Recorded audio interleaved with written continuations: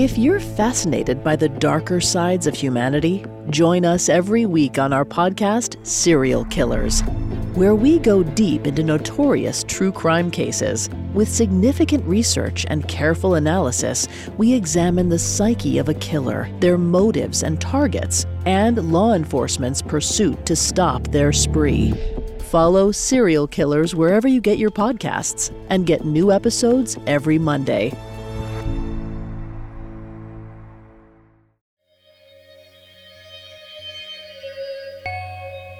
Hi, I'm Blair Bathory, and this is the Something Scary podcast. Happy 2023. I hope you all had an amazing holiday. Everyone here at Something Scary enjoyed a week off. But now we're so excited about what 2023 holds. So many of us go into the new year with a positive attitude, hope, and lots of resolutions. We make the choice to be better human beings who are kinder to one another. But we all have our inner demons. Good intentions for a fresh start can quickly turn into laziness, resentment, and even seeking revenge for those who have wronged you. And when those inner demons are uncaged, there's no telling the damage you can cause. First, a mother's biggest fear, followed by dark secrets buried. Then, who's the real victim? Finally, in our featured story, a South African cryptid legend. So, wanna hear something scary? The demon in all of us. You always want the best for your children, but it's hard to steer them in the right direction when they're under an evil influence. Like in this story inspired by true events from Lydia Bird. I grew up in a small town in England where nothing much really happened until I was 5 years old. That was when everything changed, and it ended up being the most difficult year of my family's life. It was New Year's morning. Mom came into the room and it was a disaster. I hadn't slept all night and there was lipstick all over the walls and furniture. She was furious, but I told her it wasn't me. I blamed it on my friend, Julia. The thing was, I hadn't had a friend to sleep over that night. In fact, I barely had any friends at all, except for a neighbor down the street who occasionally came over to play with my dolls. I was an only child and a bit of a loner, so I was always picked on at school. My parents and teacher had determined that Julia was my imaginary friend. She wasn't imaginary to me, she was loyal, always sticking by my side. Julia had straight black hair with hot pink streaks. She had a kind face and big blue eyes. Huge, almost oversized. Eventually, the adults in my life decided having an imaginary friend was natural and probably a good thing for me. My mom did, however, think it was unusual since I had never met anyone named Julia, nor knew anyone with pink streaks in their hair. But she had to let that go and permitted me to play with her, since she was now my only friend. Julia didn't like my neighborhood friend Lizzie after she threw one of my dolls on the floor, so I stopped playing with her altogether. We were two peas in a pod, Julia and I, constantly playing in my room. We would have tea parties, and I would tell her all about my days at school. One day, my mom walked past my room and heard me talking in a low, grumbled voice to Julia. She never did tell me what I said, but whatever it was, it shook her to her core. It prompted more meetings with the school and my doctor. I remember my mom didn't want to be left alone in the same room with me. If my father wasn't there with us, she would have my aunt come over. All because of whatever it was I whispered. She was truly frightened. I could see it, even in the way she looked at me. A few weeks later, just before bedtime, my mom wouldn't let me have some sweets I wanted and I slapped her. She stared at me in shock. She scolded me and I told my mom that I didn't care because Julia was my mommy and not her, and that one day she was going to take me away from her. My mom responded by telling Julia it was time to leave. She shouted all around me, telling Julia she wasn't welcome and that I was her child. The next day, my aunt came to pick me up. They told me it would be good for me and my parents to have a quick break from each other. She took me to her friend's house who had a daughter my age named Eve. We played for hours while my aunt and her friend had coffee and chatted. After that day, I never spoke of Julia again. My entire family was relieved, hoping things would just go back to normal. A few weeks later, my aunt went to her friend's house again. Her friend was aggravated. Whenever she told Eve it was time to go to sleep, Eve shouted back, telling her that her new friend said that she was her mommy now. My aunt hesitated and asked what her friend's name was. Her blood ran cold when her friend said the name. Julia. It's been years now, and I'm at university. Last week, I was shopping with my mom when I saw Eve for the first time in ages. For some reason, I felt a massive connection to her as if we were linked somehow. I could tell we both felt it, but were scared to say anything. I knew in that instant I wasn't crazy and Julia was not an imaginary friend. Julia was real. She had tortured 2 families that we knew of, and possibly many, many more. Even worse than the deluge of memories that came flooding back was the knowledge she was likely still out there. And just what if she had unfinished business and decided to come back? Just then I saw a flash of hot pink and my blood froze. Thankfully, it was just a child wearing a woolly hat. But I know deep down that one day that hot pink will be a streak in otherwise black hair that belongs to something made of evil. Did you ever have an imaginary friend growing up? Was it good or bad? Do they still visit you today?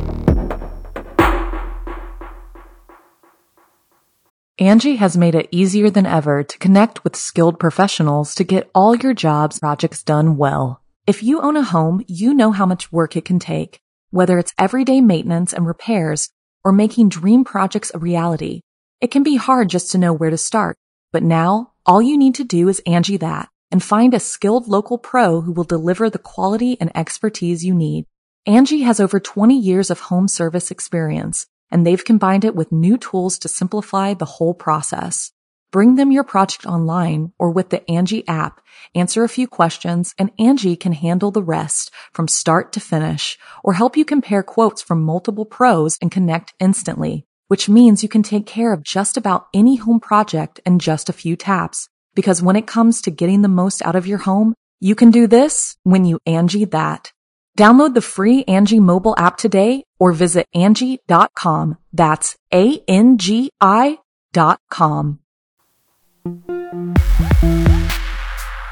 It can be difficult to count our blessings, particularly when instead they are seen as a curse. Like in this story, inspired by Colin Austed. Ever since I was little, I've had the ability to see through the ground. I can see everything from sewer pipes to subway cars rushing right under my feet. It's as if I'm walking on a glass ceiling. My mother always called it a gift. That gift nearly drove me insane, so I did everything I could to suppress it. It wasn't till I was older and my mother passed away that I decided to embrace my gift. I sobered up and became a police detective. I used my talent to help find the dead. My first case was a young woman that had gone missing about a month earlier, and her body had never been found. So I went out on my own to find the last place she had been seen, a jogging trail near the park. For more than an hour, I kept my head down as I scanned the earth beneath me. I saw a spider's web of tree roots that crisscrossed the ground, along with all of the rocks, a few skeletons of long dead animals, and the occasional canister of bio-waste. It was when the sun began to set that I found her. She was buried in a shallow grave, just off the jogging path. She lay face down with her arms behind her back, but what made my blood run cold was how her neck was positioned. It was twisted to the side, and she seemed to be looking right at me through her prison. When I reached her, I placed my hand over the grave. "Don't worry, "You'll be home soon," I whispered. I pulled out my radio and called in the finding, telling the dispatcher that I had been out for a jog and I found a place where the dirt had been disturbed. Half an hour later, a forensics team and my captain arrived. They noted that it appeared that a necklace had been ripped off her neck. That Emma was too close to home for me. It brought back too many memories I wasn't ready to welcome. Soon, the young woman was removed and carted off to the morgue. I went home, tried to sleep. Even though I'd cleaned up my life, this one made it even harder to get any rest. The next morning, I got a text. Another missing person, this one just around the corner from me. A white female, mid-20s, had gone missing walking her dog. The dog was found alive and chained to a nearby park bench. The woman was last seen talking to a man in a white minivan. I sighed, and after I had chugged the last of my coffee, I hurried out to the crime scene. When I arrived, I found a few officers interviewing civilians and a scruffy man holding the leash of a black lab nearby. I asked an officer if there was anything new, but he shook his head. It was just another snatch and grab. The young lady was last seen walking her dog by that guy over there. He jerked his head to the man with the lab. He said the young woman was talking to a guy who needed help loading a roll of carpet into his van. The officer consulted his notes and read aloud, "White van with a lot of graffiti on it. Most likely a stolen van that the perp probably swapped out once he was away from the area." Later that day, I went by the cemetery to see my mom. As I walked through the sea of gray headstones and monuments, I tried hard not to look down. The last thing I needed was to see the dead stacked up on top of each other. When I reached my mom's headstone, I brushed away some fallen leaves. I could see her through the layers of dirt, stone, and wood that was now my mom's home. "Hey, Mom," I said. "Things have been getting pretty crazy up here, and I found another one." I paused and then said, "I wish I could have used it to find you, but I was too afraid then." As I turned to leave, in the distance, I saw what looked like a white van with graffiti. No, I shook my head. I texted the captain to get a team down there stat. I kissed my mom's headstone before making my way to the suspicious van. In minutes, the van had a small army of officers searching the property nearby. It had been wedged between a pair of trees and an old shed that had seen better days. My captain shook his head. They searched the van, but there was no sign of any carpet or bodies being in the back. I stepped in to explore. After just a moment of searching, I called out, "Somebody get me a drill and a crowbar!" Confused, my captain yelled, "What the hell for?" But there it was, clear as day, to me anyway. Under the floor was what looked like a square section that had been cut out and then bolted down with deck screws. A hidden compartment. After a bit of a struggle, we managed to get the cover off and out of the van. In the hidden compartment, all tangled together, were dozens of women's necklaces. I jumped out of the van and threw up. Memories of my mom flooding back. How she went missing. How we'd never found her favorite locket. I wiped my mouth and looked again into the box. And there it was. I choked on a sob as I picked it up. I turned the golden heart over, just to be sure, and there it was, engraved on the back, the word, Mom. I'd given it to her just weeks before she was murdered. And now, all these years later, I could finally start the process of bringing her killer to justice. Have you ever followed your instincts or special gifts to investigate? What did you discover? Was it something scary? Tell us about it by sending us an email at somethingscary@snarl.com.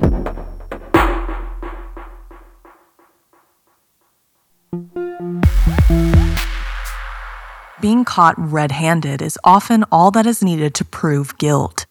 But things aren't always as cut and dry as they seem, such as in this story from Janine Pipe. I work as a warden in a juvenile detention center. As you can imagine, I meet some very troubled kids. I don't like to think of them as bad, even the ones here on homicide charges. More like they've made a bad decision and we can help them learn how to make better choices. I've seen adults who literally epitomize evil, but never a child.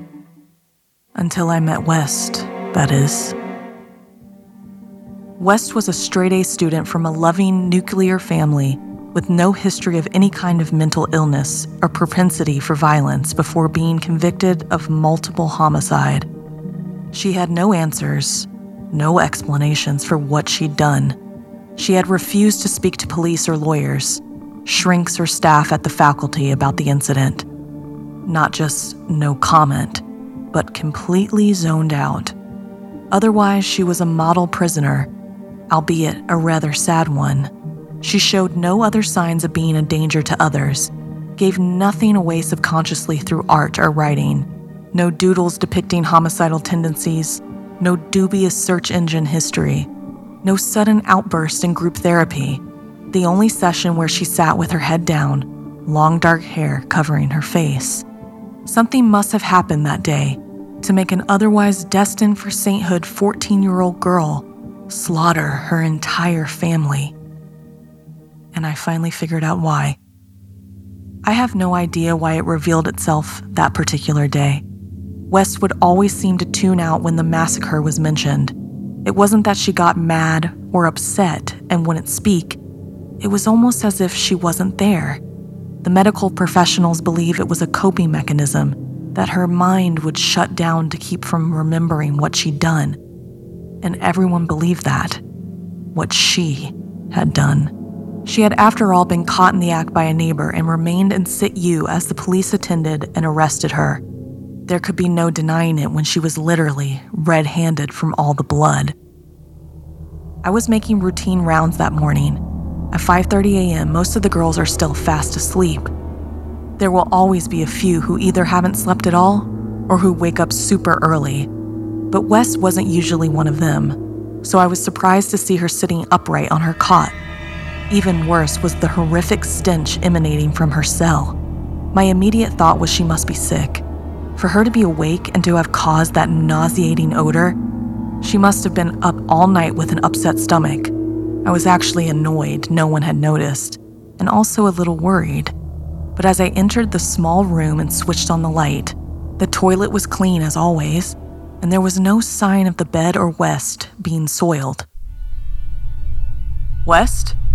I called over to her, approaching carefully. She might not be in Supermax, but her family hadn't almost decapitated themselves. I edged my way over to the cot, the smell getting stronger. It reminded me of a rotten egg. It got so bad, I had to put one hand over my nose. Still, West didn't reply, didn't move an inch. She was sat up but with her head down like in therapy, her long dark hair forming a curtain over her face. I was starting to worry. My free hand hovered over the emergency button on my radio. I was close now. The cell room was not exactly sprawling, and suddenly her head jerked back and her hair moved away from the face. Yes, the face, not her face. Because what was under West's hair, where her pretty yet unhappy visage should have been, there was a blank canvas. No features, no definition. No West. There was another jerky movement, and this time I screamed as West's neck bent backwards. The blank face was now unnaturally parallel with the ceiling. This time I hit the emergency button too, knowing help would be with me within seconds. And it was literally seconds before my colleagues arrived that her head, still impossibly bent backwards, turned without its face towards me, and I knew, even though it had no eyes, it was looking right at me. Then, in the split second before the guards reached us, she was West again, head and neck now normal, face complete with sad, almost guilty expression. They still took her to the medical wing to be checked over, and as I was helping wheel the gurney, she whispered to me, "This time you were lucky. Don't be there when he comes back." I went straight to the governor and quit. I don't know what I witnessed in that room, but I do know it was evil. Pure evil. And I don't want to be around when it makes another appearance. Have you ever experienced something unexplainable? Did you ever question the face you were looking into?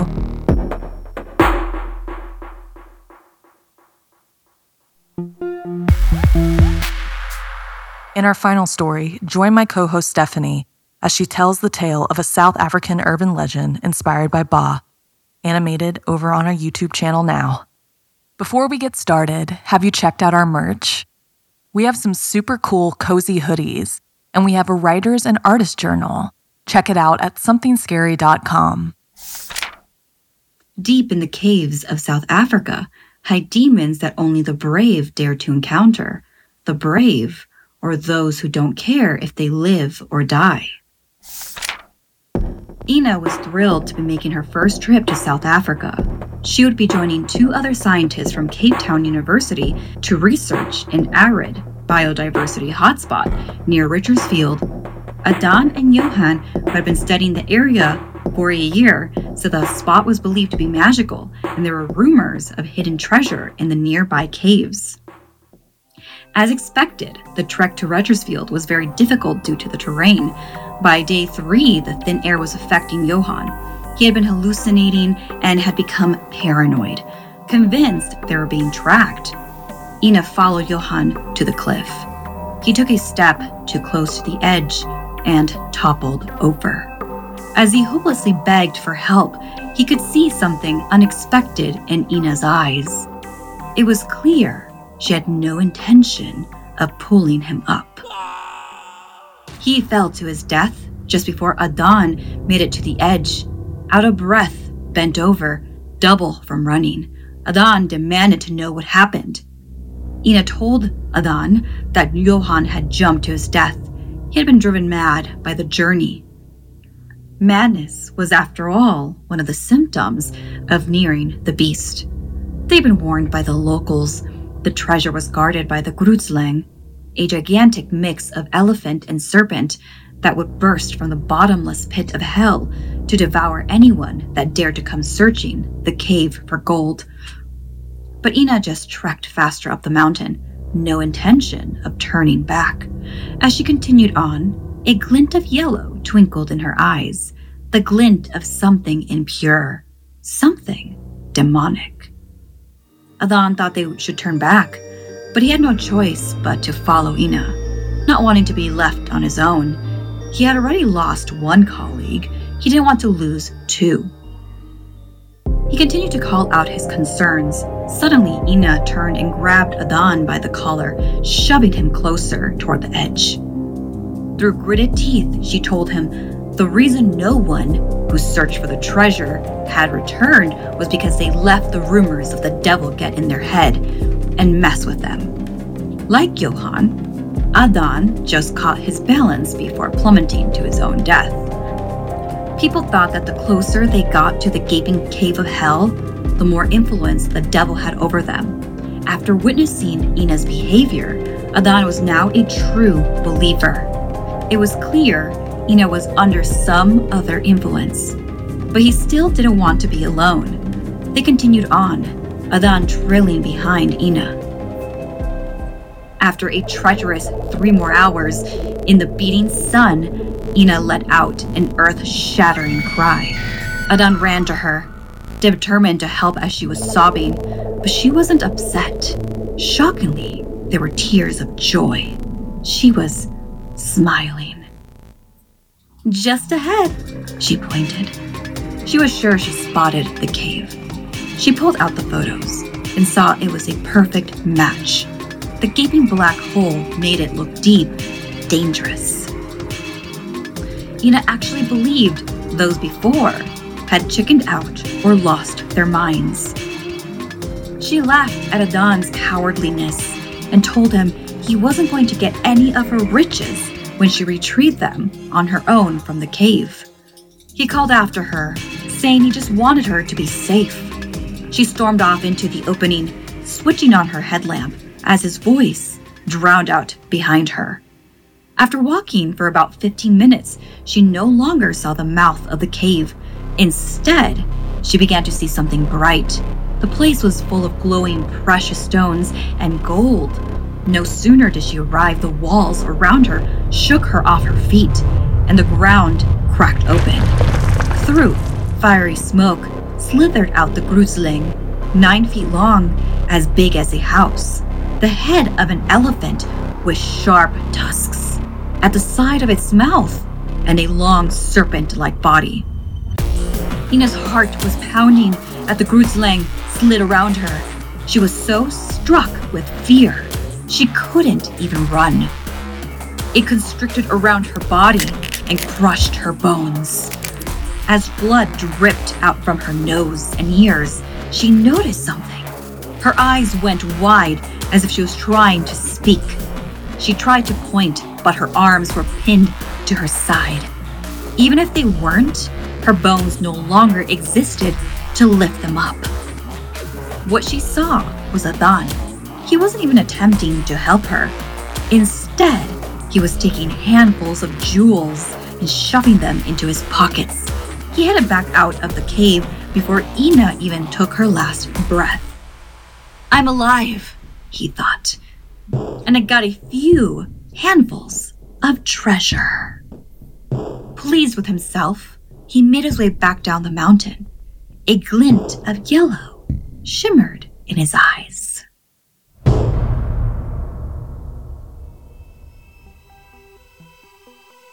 This week's podcast stories were edited by Sarah Lukasiewicz, Janine Pipe, and Stephanie Strange. Narration by Blair Bathory and Stephanie Strange. Audio edited and mixed by Fitz Harris. Additional audio editing by Calvin Linderman. Art and graphics by Irma Richardson. Produced by Anna Villalobos. Executive produced by Gail Gilman. Music by Sapphire Sindalo and Calvin Linderman. If you have a story you'd like to submit, send me an email at somethingscary@snarled.com. Don't forget to watch the video version of Something Scary over at youtube.com/snarled. And if you'd like to support the show and everything we do at Snarled, join our Patreon at patreon.com/snarled. Until next time, my spooky friends, sweet screams.